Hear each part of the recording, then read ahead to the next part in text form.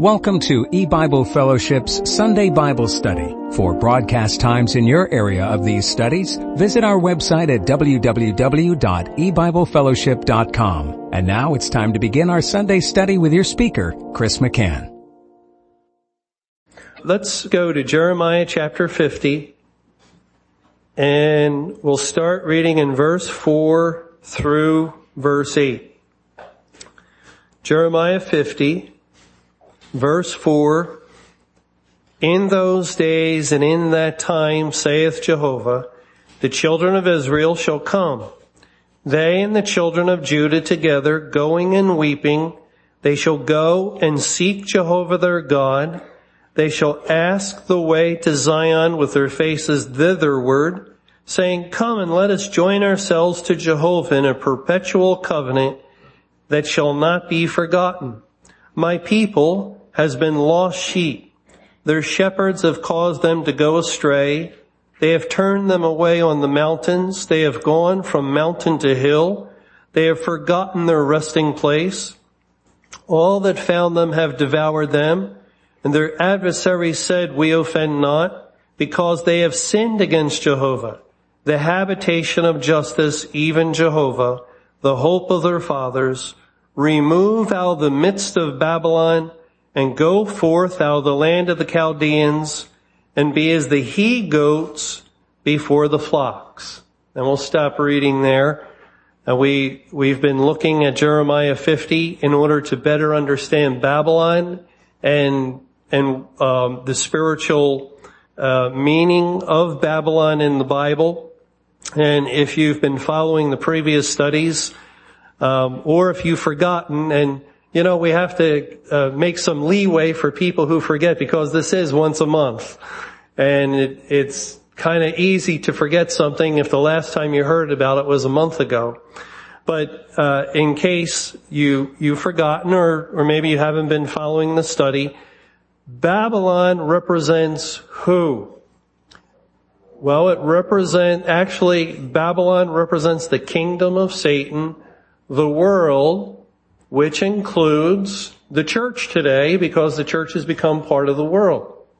And when God commands, come out of her, my people. And let's look at that in Revelation chapter 18. In Revelation chapter 18, it says, beginning in verse 2, "And he cried mightily with a strong voice, saying, Babylon the great is fallen, and has become the habitation of devils, and the hold of every foul spirit, and a cage of every unclean and hateful bird. For all nations have drunk of the wine of the wrath of her fornication, and the kings of the earth have committed fornication with her, and the merchants of the earth are waxed rich through the abundance of her delicacies. And I heard another voice from heaven saying, Come out of her, my people, that ye be not partakers of her sins, and that ye receive not of her plagues." There's the command to come out of Babylon. Now, before I ask you, who does Babylon represent when God commands to come out of her? Let me first ask you, have you ever checked out that phrase, "Come out of her, my people"? Have you ever looked it up? And I don't think many of us have. And we have to learn what that phrase means when God says, "Come out of her, my people," just like we learn anything else, by seeing how it's used elsewhere in the Bible. Now, in Jeremiah 50, in verse 8, we have a similar command. "Remove out of the midst of Babylon, and go forth out of the land of the Chaldeans, and be as the he-goats before the flock." So God is basically commanding, come out of her, my people.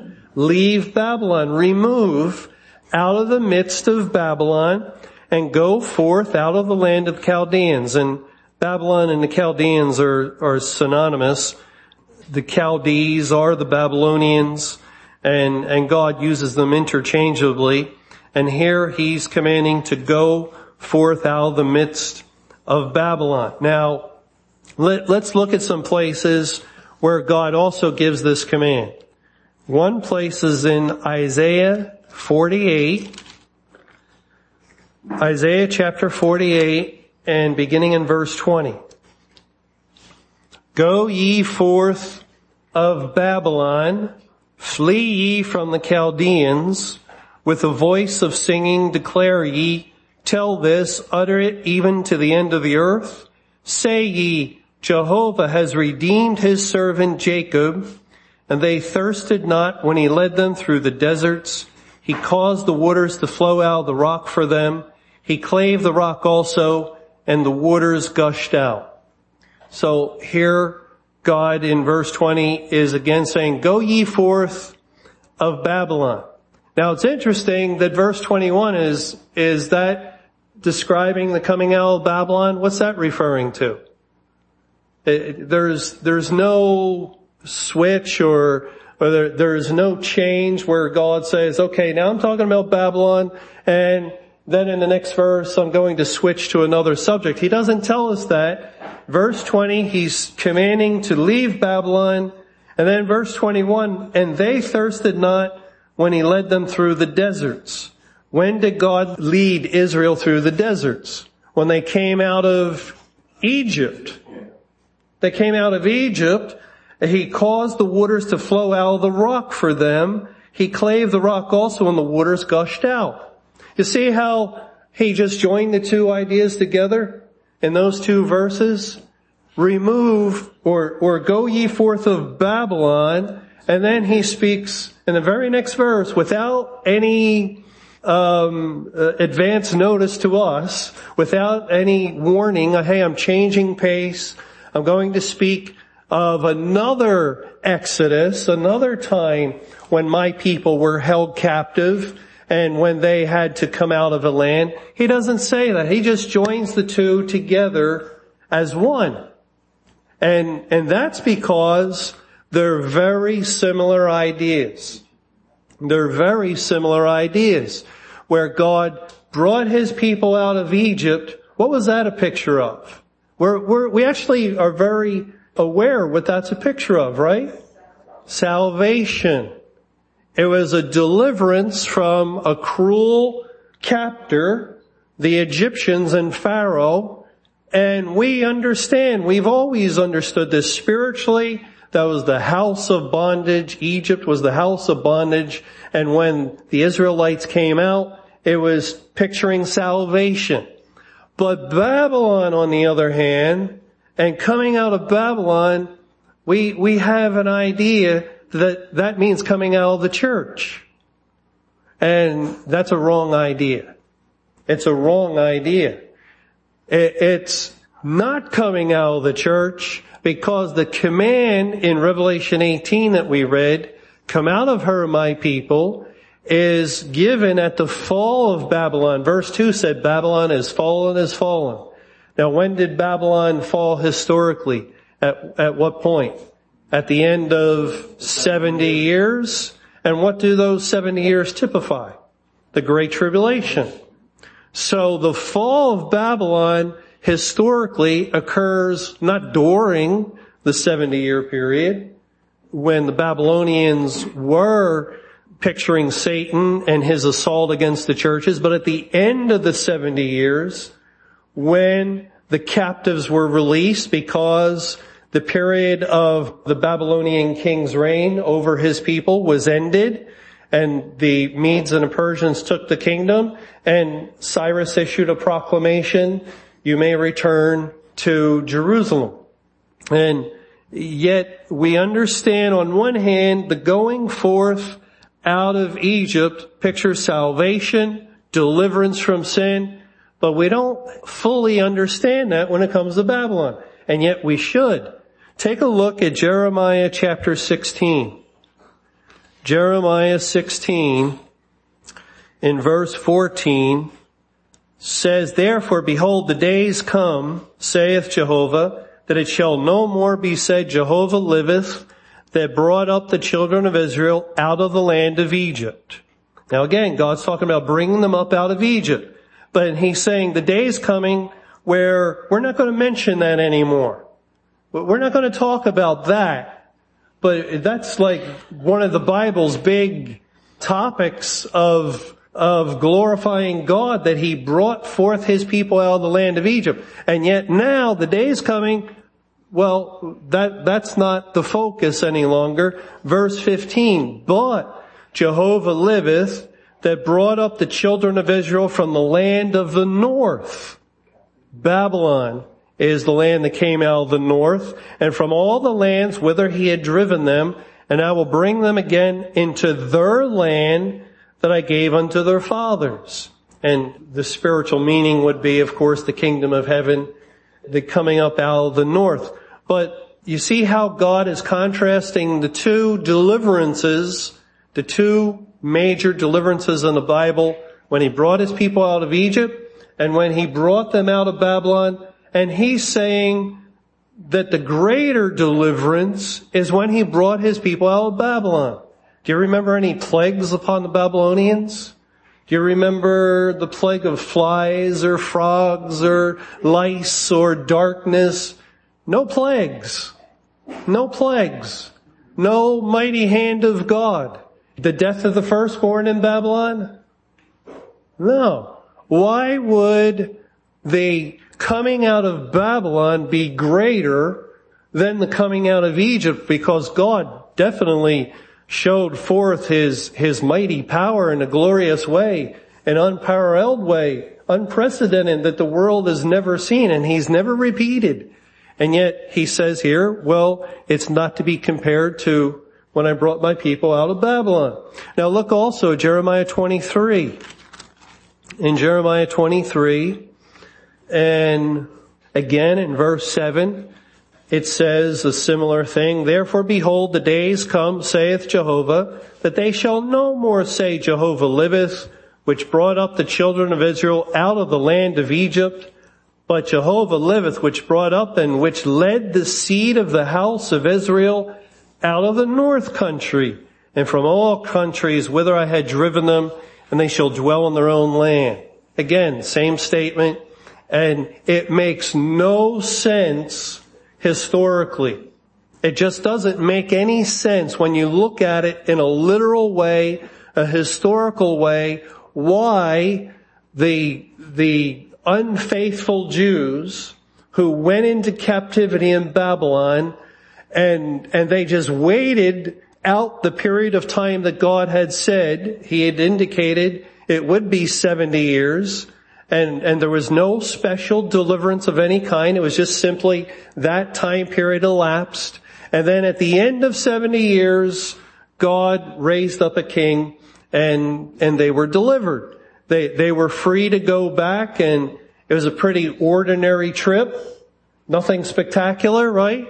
When they came out, we don't read of any miracles that were performed when they left Babylon during the exile period. If you read Nehemiah or Ezra, some of those books, you don't find anything spectacular, anything incredible. There's no miracles. Just simply, they packed their belongings, they left Babylon, and they returned to the land of Judah, historically. And so it doesn't seem to make any sense. And it doesn't make any sense when we look at it literally or historically. But what if we look at it spiritually? What if we look at it spiritually? The end of the 70 years we know typified the Great Tribulation. And what happens at the end of the Great Tribulation? What does God say in Revelation chapter 7? Remember, he speaks of a great multitude in verse 9. After this I beheld, and lo, a great multitude, which no man could number, of all nations and kindreds and people and tongues, stood before the throne and before the Lamb, clothed with white robes and palms in their hands.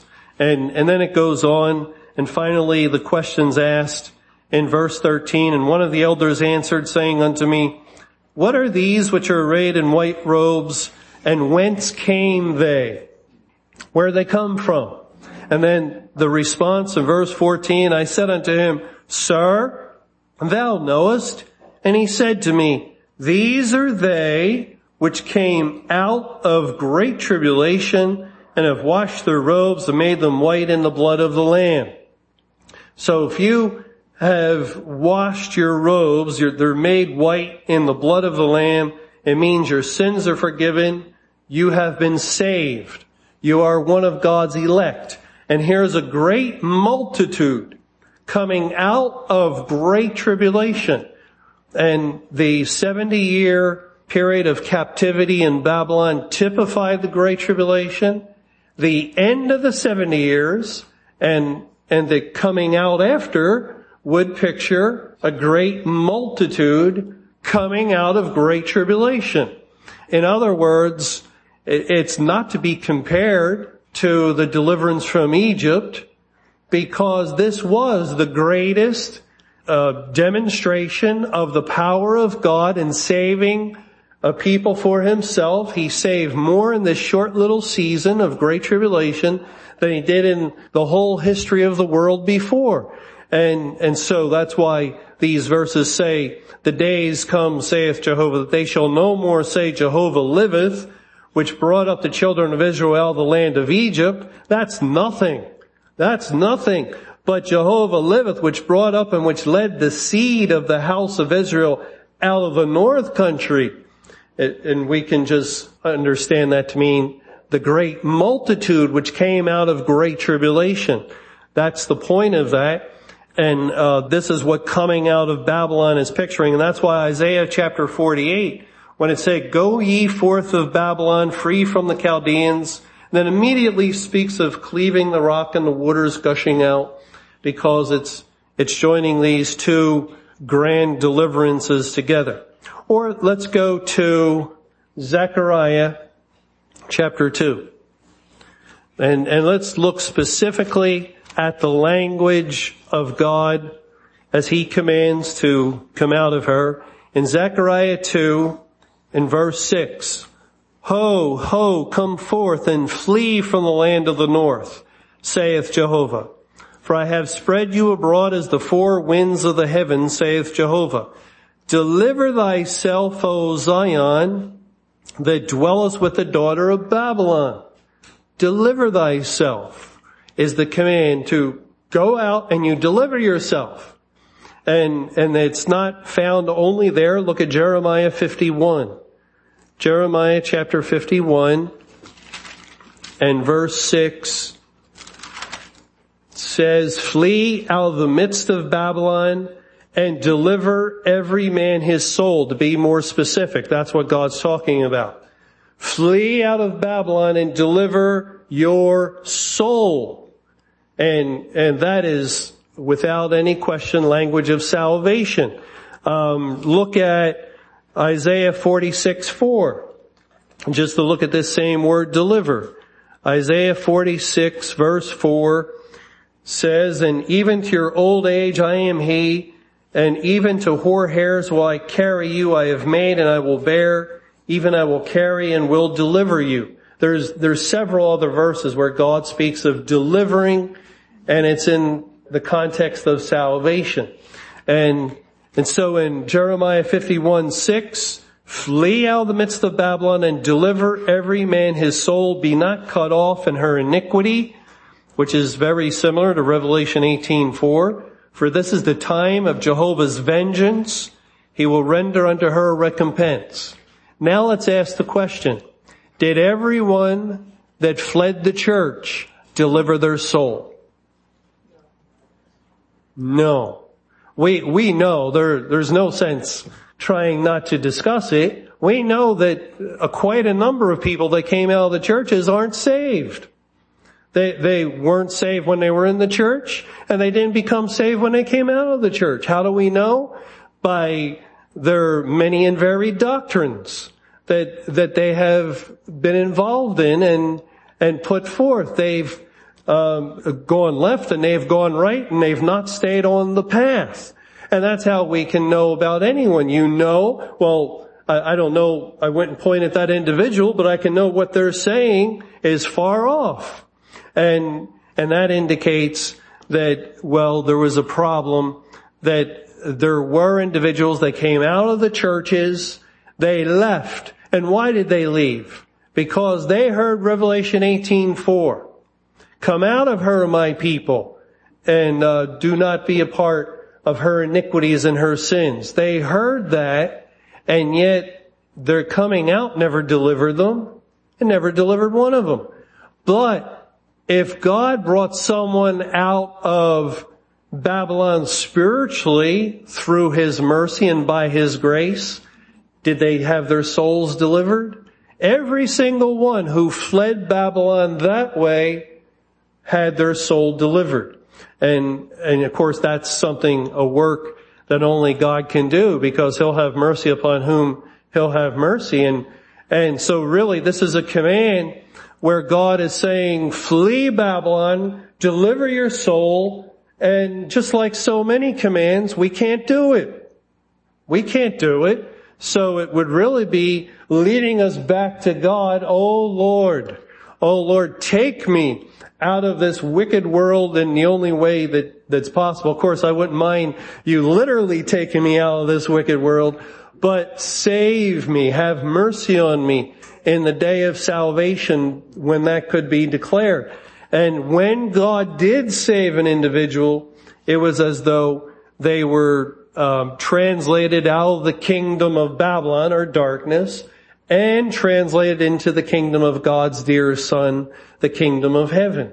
And at the end of that period of time, of the Great Tribulation, the end of the Jubilee, the end of the latter rain, the end of the day of salvation, then every man goes to his own land.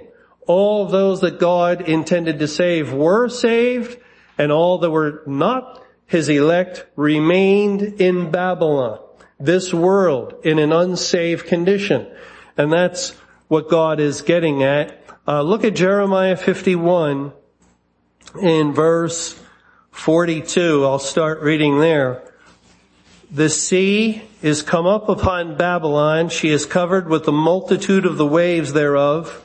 Her cities are a desolation, a dry land and a wilderness, a land wherein no man dwelleth. That would be Christ. And the next part of the verse confirms it. Neither doth any son of man pass thereby.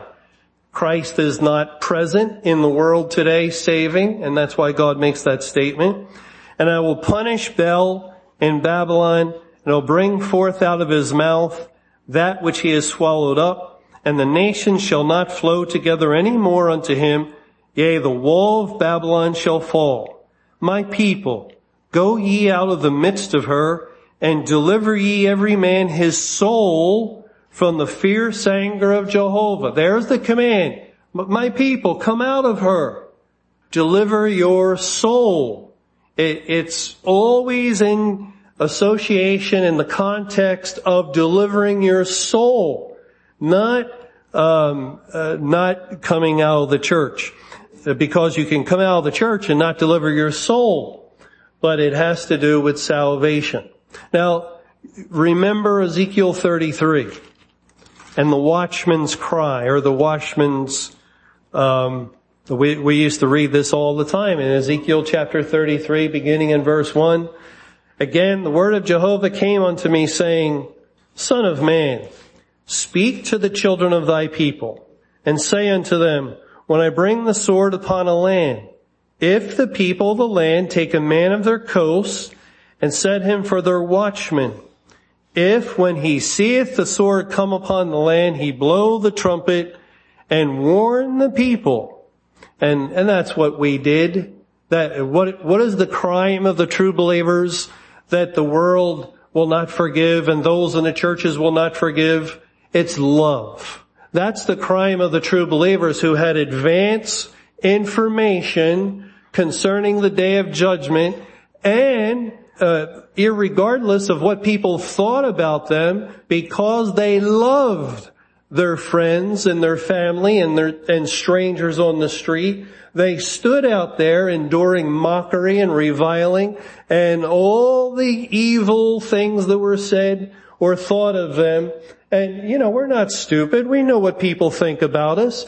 And yet out of love, the true believer put up with all that and even loved those individuals that were despising the word of God, that was graciously and kindly giving them this advance information. And in that, we were blowing the trumpet. Now, God has a principle in 1 Corinthians chapter 14. You don't have to turn there. But if the trumpet give an uncertain sound, who will prepare himself to the battle? And that's why God arranged it. And I'll say that I believe it with all my heart. God arranged it so that we were absolutely convinced that this would be the day of judgment. We just so happened to be right about that. We were incorrect in some other areas concerning the rapture and things like that. But God arranged it so that we would say unequivocally, without any question, with an exclamation point, May 21, 2011 was Judgment Day, in order that the trumpet blast sound clearly. Because if the trumpet give an uncertain sound, well, maybe or possibly or could be, the world just dismisses it.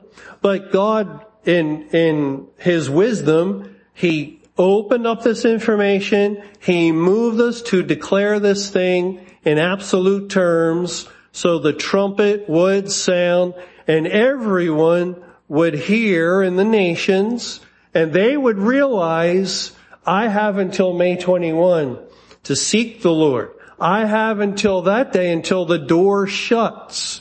And that's what the billboards were proclaiming. You know, the billboards and the tracts and so forth, they were saying May 21 Judgment Day.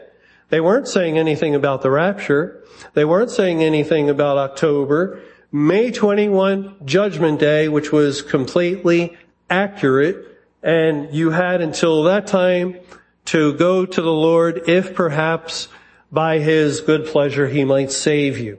And God arranged that because in all earnestness, that was the period of time to get right with Him. And so everyone had that correct. And they had that advanced information that whatever day it is I'm hearing this blast of the trumpet, I have from this point until that day. Well, that day came and God did shut the door of heaven. And now there's no more salvation. Now when we talk about this or if we talk about a possible end to the day of judgment, say in 1600 days, which is a good possibility, we're not warning people like the watchman. We're not blowing a trumpet. And that's why we say, well, good possibility. The critical information was May 21, because that's when the matter of a person's soul was being settled by God. That's at the point when God was still saving, and that was critical. Now at this point, whether the Lord comes after 1600 days or at a later point is not critical. It's not going to change someone's eternal condition at all. Well, okay. Blow the trumpet, warn the people. Then in verse 4, then whosoever heareth the sound of the trumpet and taketh not warning, if the sword come and take him away, his blood shall be upon his own head. He heard the sound of the trumpet and took not warning. His blood shall be upon him, but he that taketh warning shall deliver his soul. There's that phrase.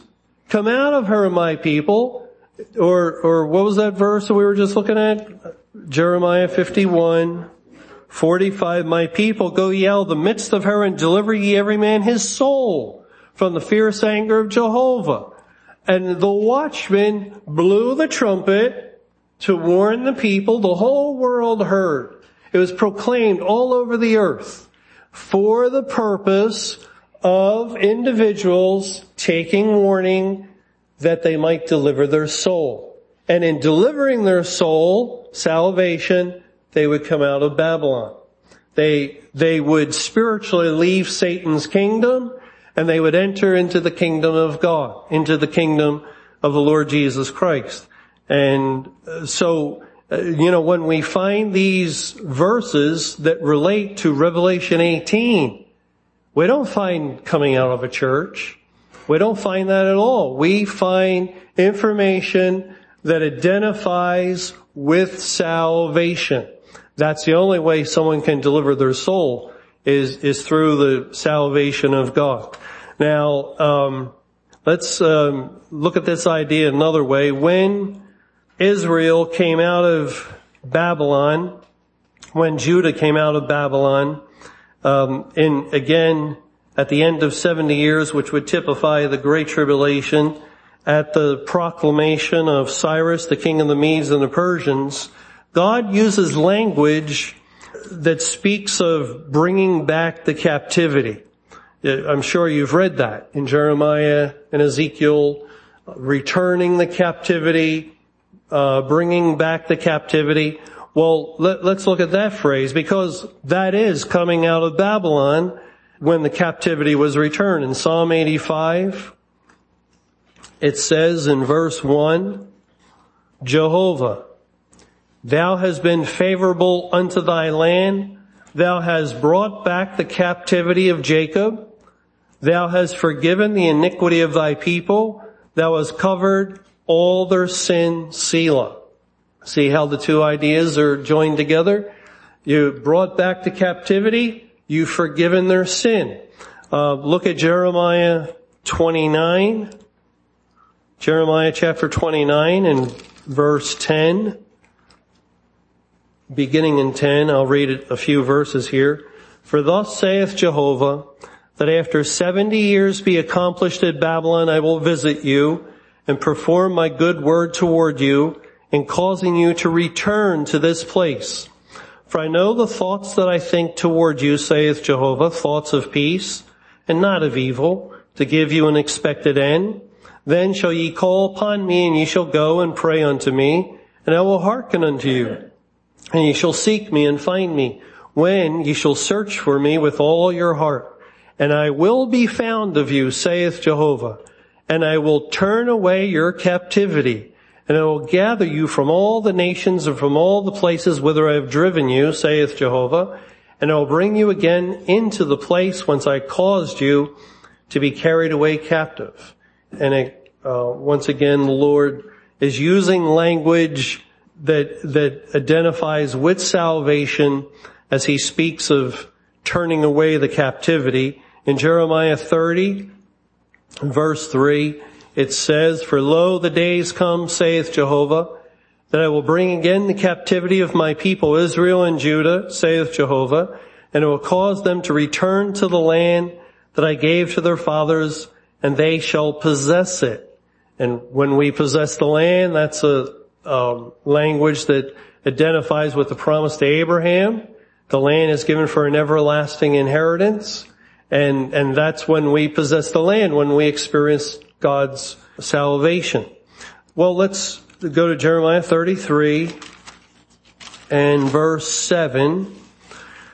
And it will cause the captivity of Judah and the captivity of Israel to return, and will build them as at the first, and I will cleanse them from all their iniquity, whereby they have sinned against me, and I will pardon all their iniquities, whereby they have sinned, and whereby they have transgressed against me. So in many places, it is returning the captivity, forgiving their sin, coming out of Babylon, delivering your soul. The ideas are very much the same. I think it's pretty clear what God has in view, but let's go to one more place, Ezekiel 39 and verse 25. Ezekiel chapter 39. Therefore thus saith the Lord Jehovah, now will I bring again the captivity of Jacob, and have mercy upon the whole house of Israel, and will be jealous for my holy name. So bringing the captivity, having mercy upon the whole house, that would be all the elect, which is what's in view at the end of the Great Tribulation. The great multitude completes the salvation plan of God, as all whose names were written in the Lamb's Book of Life have been found. And now the whole house of Israel has been gathered, and will be jealous for my holy name. Verse 26, after that they have borne their shame and all their trespasses whereby they have trespassed against me, when they dwelt safely in their land, and none made them afraid. When I have brought them again from the people, and gather them out of their enemies' lands, and am sanctified in them in the sight of many nations. So here God is speaking of bringing the captivity, i.e., the end of the Great Tribulation. The whole number of the elect are gathered, and He's sanctified in the sight of the world. Because here we are. We're still on the earth. We're still amongst the nations of the world. And God has further planned that we've learned His punishment upon the people of the world is for them to drink of the same cup that the churches drank of. And that cup was completely spiritual. And then He gives the cup to all the nations, and they're presently drinking of it ignorantly, blissfully, ignorantly, but they're drinking of it just as the churches weren't aware that the judgment of God was upon them, and still aren't aware. The same with the inhabitants of the earth who are being punished now by God. And He also has a plan to try us and to test us gold and silver to see, as we mentioned earlier, not everyone that came out of the church was saved, and just leaving the church, it hasn't delivered anyone's soul. That's not salvation.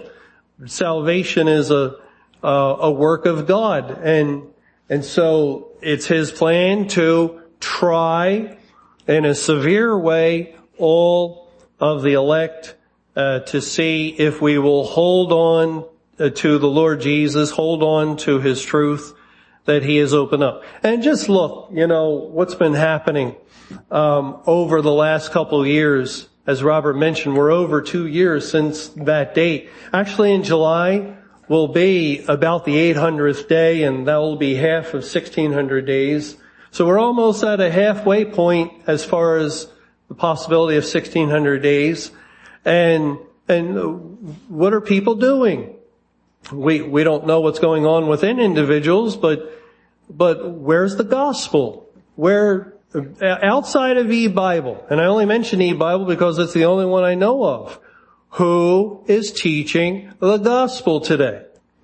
Where are you hearing the gospel?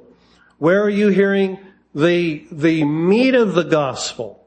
The deep things of the Bible? Who is teaching it? Are the churches teaching it? That's the problem that some have when they dismiss out of hand the idea of a spiritual judgment day, and even though that answers so many things, they just dismiss it, and they quickly say, out of pride they're saying it. They're just trying to cover up the fact that they don't want to admit they're wrong. And some have gone as far as saying we're heretics because we dare say God has ended His salvation plan, even though they themselves say He has within the church, and we're just carrying that very same teaching because it's the same cup to the world. And yet, where is the gospel? Okay, if we're wrong, if e-Bible's wrong, where is the correction? Where are the ones teaching with the answers? Please instruct us and show us when will the Great Tribulation end, if it hasn't ended already. What happened on May 21? What about the timeline of history? And it just, when we ask these questions, there are no answers that anyone is providing. Nowhere. Not in the church, not outside the church, not through any ministry. And so we're diligently and have been diligently studying the Word of God in depth since May 21 and digging into it. And everything we find supports the biblical calendar of history. We haven't, it's not like we've come up with some strange and new teachings. We're building upon the teachings that Family Radio was teaching. I was listening to something on YouTube with Mr. Camping right after May 21, and he was giving a couple of interviews and making some statements. And he said at that point, before he had his stroke, that God brought a spiritual judgment, that all the information is intact, the biblical calendar of history is intact, and so forth. He came up with the same conclusions that the people of God have come up with as we've dug into these things. Now, it wasn't long after that he had his stroke, and now, of course, Family Radio doesn't hold that position, nor Mr. Camping. But at that point, when he went to the Bible, he was the first one to see God brought a day of spiritual judgment on the earth. And so we've been building on all the trustworthy things that God has opened up from His Word as He unsealed the Scriptures.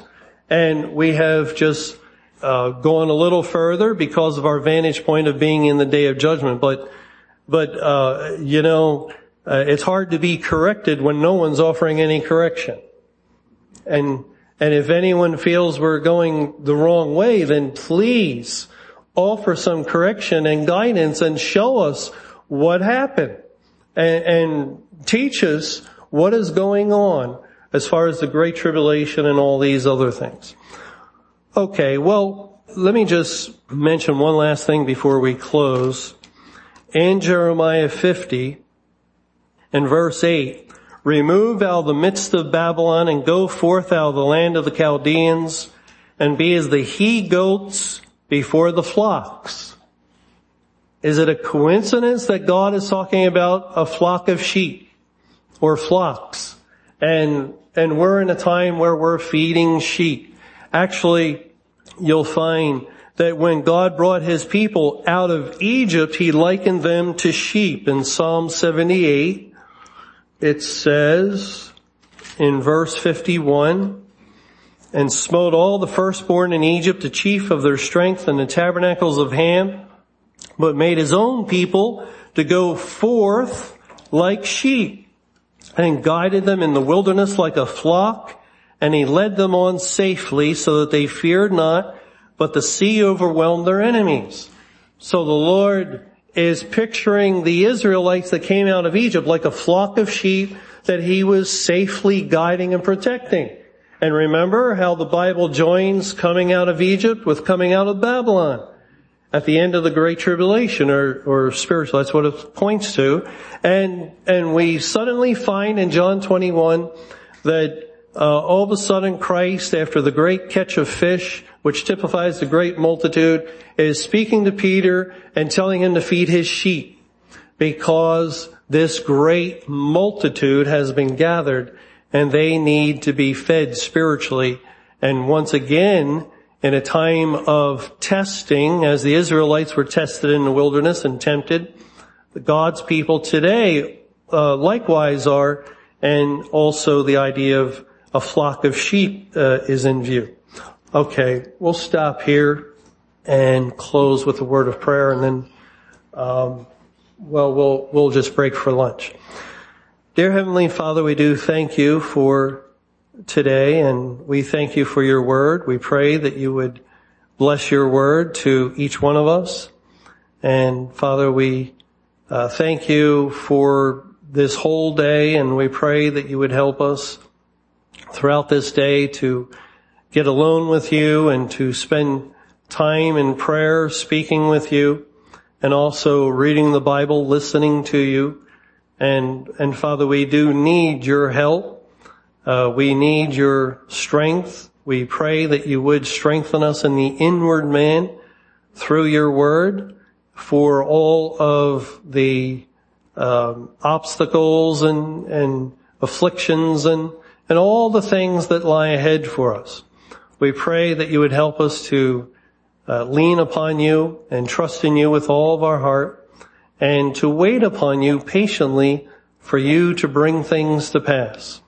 And Father, we pray for eBible. We ask that You would bless eBible and that people would find the websites, and we pray You would bless Bob as he hands out these leaflets, and bless the individuals that are receiving them.